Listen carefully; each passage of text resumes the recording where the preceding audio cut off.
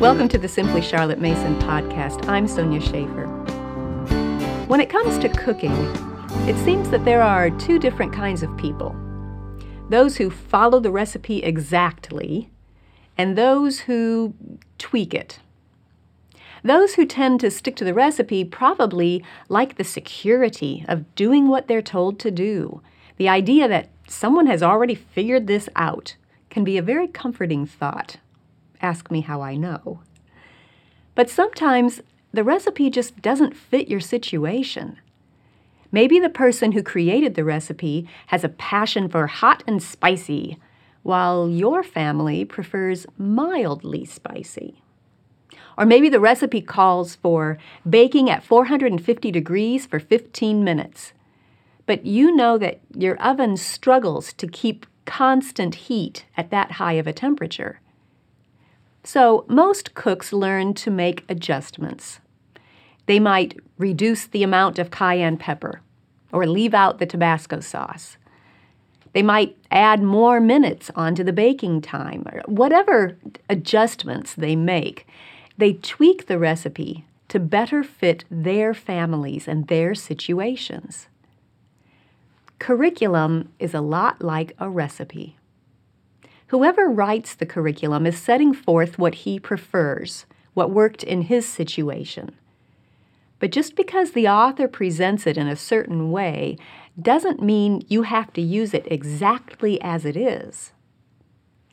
Maybe a certain curriculum moves a little too quickly for your child. You can adjust it to a slower pace. Maybe you like everything about the curriculum except one little part. Leave it out. Maybe a particular recommended ingredient isn't available in your location. Substitute something similar. You see, people who create recipes are dealing with ingredients, not with your family's taste preferences or your finicky oven. And in the same way, people who write curriculum are dealing with the material, not with your unique child. It's impossible to write a curriculum that will address the specific needs of every single child. And that's where you come in. Think of it like this. Imagine you were making a cake for a special occasion, and the recipe said to bake it at 350 degrees for 30 minutes.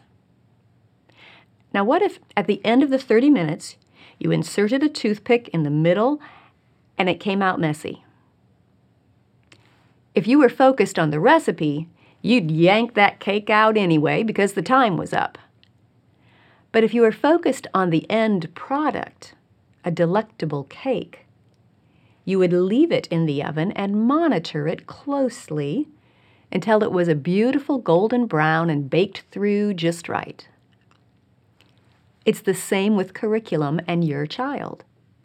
If you're focused on the curriculum, you'll continue plodding along, checking off the lessons, but possibly not accomplishing your goal of educating your unique child. As the parent-teacher, your focus needs to be on educating your child as a person. In fact, that premise is the foundation on which Charlotte Mason built her whole philosophy. She said, the central thought, or rather body of thought, upon which I found, is the somewhat obvious fact that the child is a person, with all the possibilities and powers included in personality.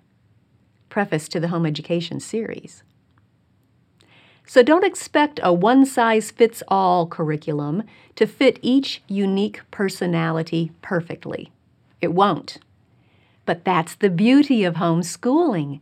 You can make adjustments anytime. You have permission. How might those adjustments look? Well, let's look at 3 examples, 3 totally different situations. First, maybe you're in the middle of a lesson and you realize that something's off.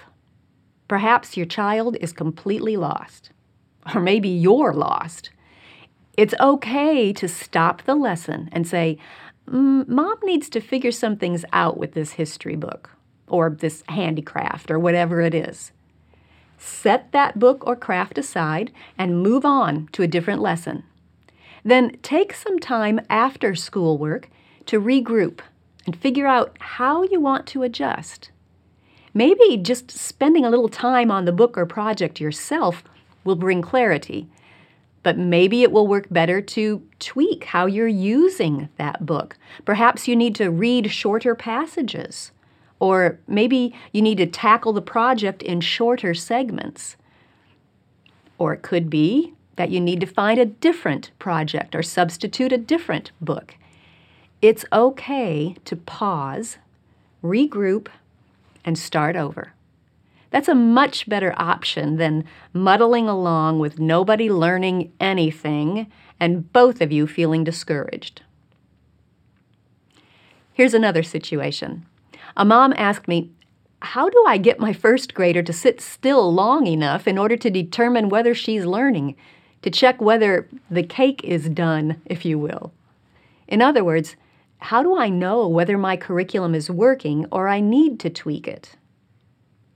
Sometimes it can be hard to evaluate the effectiveness of your curriculum, but I think it all boils down to two questions. What are your goals? And are you making progress toward those goals?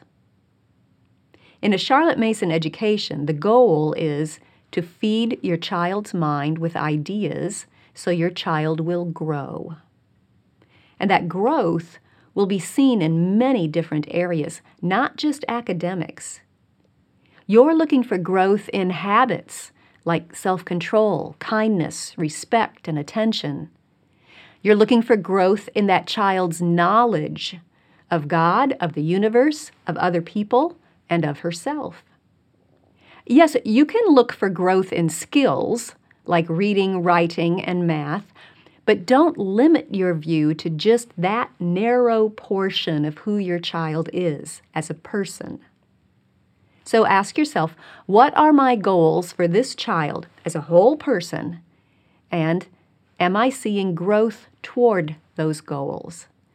Maybe that growth isn't happening as quickly as you want it to, but it's still growth. As long as you are making progress and your child is growing, I'd be inclined to say that the cake is baking as it should. Here's a third situation as another example. Perhaps you have a child who loves to stay focused on a project or a story for hours. That can make it challenging to do short lessons. One mom described her son like this. Some skills, like copywork or math, he still likes the shorter lessons.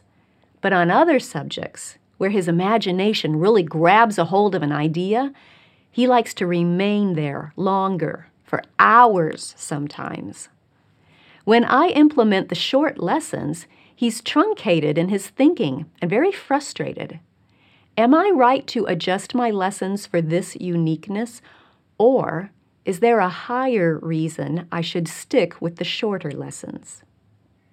It's a great question, and I'm glad this mama is raising her eyes to look at the big picture and make sure that an adjustment in one area doesn't negatively affect the child's growth in another area.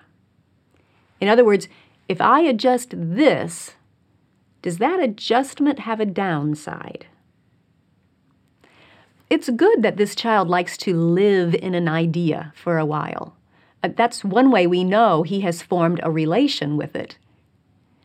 So is it a helpful adjustment to encourage that relation building and processing time by throwing out short lessons? I think this mama is wise to be cautious about throwing out short lessons, and here's why. Think about what purpose that aspect of the curriculum serves. Short lessons increase the habit of attention, they decrease the tendency to dawdle, they allow time to include a wide variety of subjects during the day and during the week. So as you are pondering adjusting lesson lengths, you need to keep that bigger picture in mind. Now, with those ideas all in view, let me give a couple of helpful reminders and then a suggestion for this mama as she thinks through how to teach her child best. Reminder number 1, make sure you are stopping the lesson before your son loses attention. The longer the lesson goes, the harder the task of paying attention can become. The mind can reach saturation point pretty quickly as time stretches out. In other words, don't let him get in the habit of expanding a lesson until he loses attention. That will set up a bad habit of, the lesson is over when I lose attention. Do you see how that practice could sabotage the foundational principle of giving focused attention for the whole lesson? So try to end lessons before he hits the saturation point. Reminder number 2, make sure the extra time he is spending on certain subjects is not elbowing out other subjects. That variety of subjects is what provides a wide curriculum, a variety of knowledge, and it provides a much-needed change of pace for his brain. Your child will be less fatigued if you use different parts of the brain rather than getting bogged down using just one part of it. So here's a suggestion to consider. Maybe it would work well to put the subjects that he likes to spend extra time on last in your daily plans. That way, you can keep the lesson time short, but then after the lesson, he would have plenty of free time to imagine, to ruminate, and to play with the idea at hand. All that to say, keep the big picture in mind as you consider different adjustments to your curriculum recipe. You know what your end goal is. With a recipe, it might be a pot of chili or it might be a cake. With the Charlotte Mason education, it's growth as a person in all areas of personhood. As long as you keep your goal in mind and make adjustments that will help you move toward that goal, you'll be just fine. It's your family. It's your child. You know him or her better than any curriculum writer ever could. So don't just teach the curriculum, teach the child. If you enjoyed this podcast, subscribe through iTunes, Google Play, or your favorite podcast app so you don't miss an episode. You can also subscribe to the video version of this podcast or read the blog post on our website at simplycharlottemason.com. All of those links will be in the notes, along with links to any resources that I mentioned. Thanks for joining me. I'll see you next time.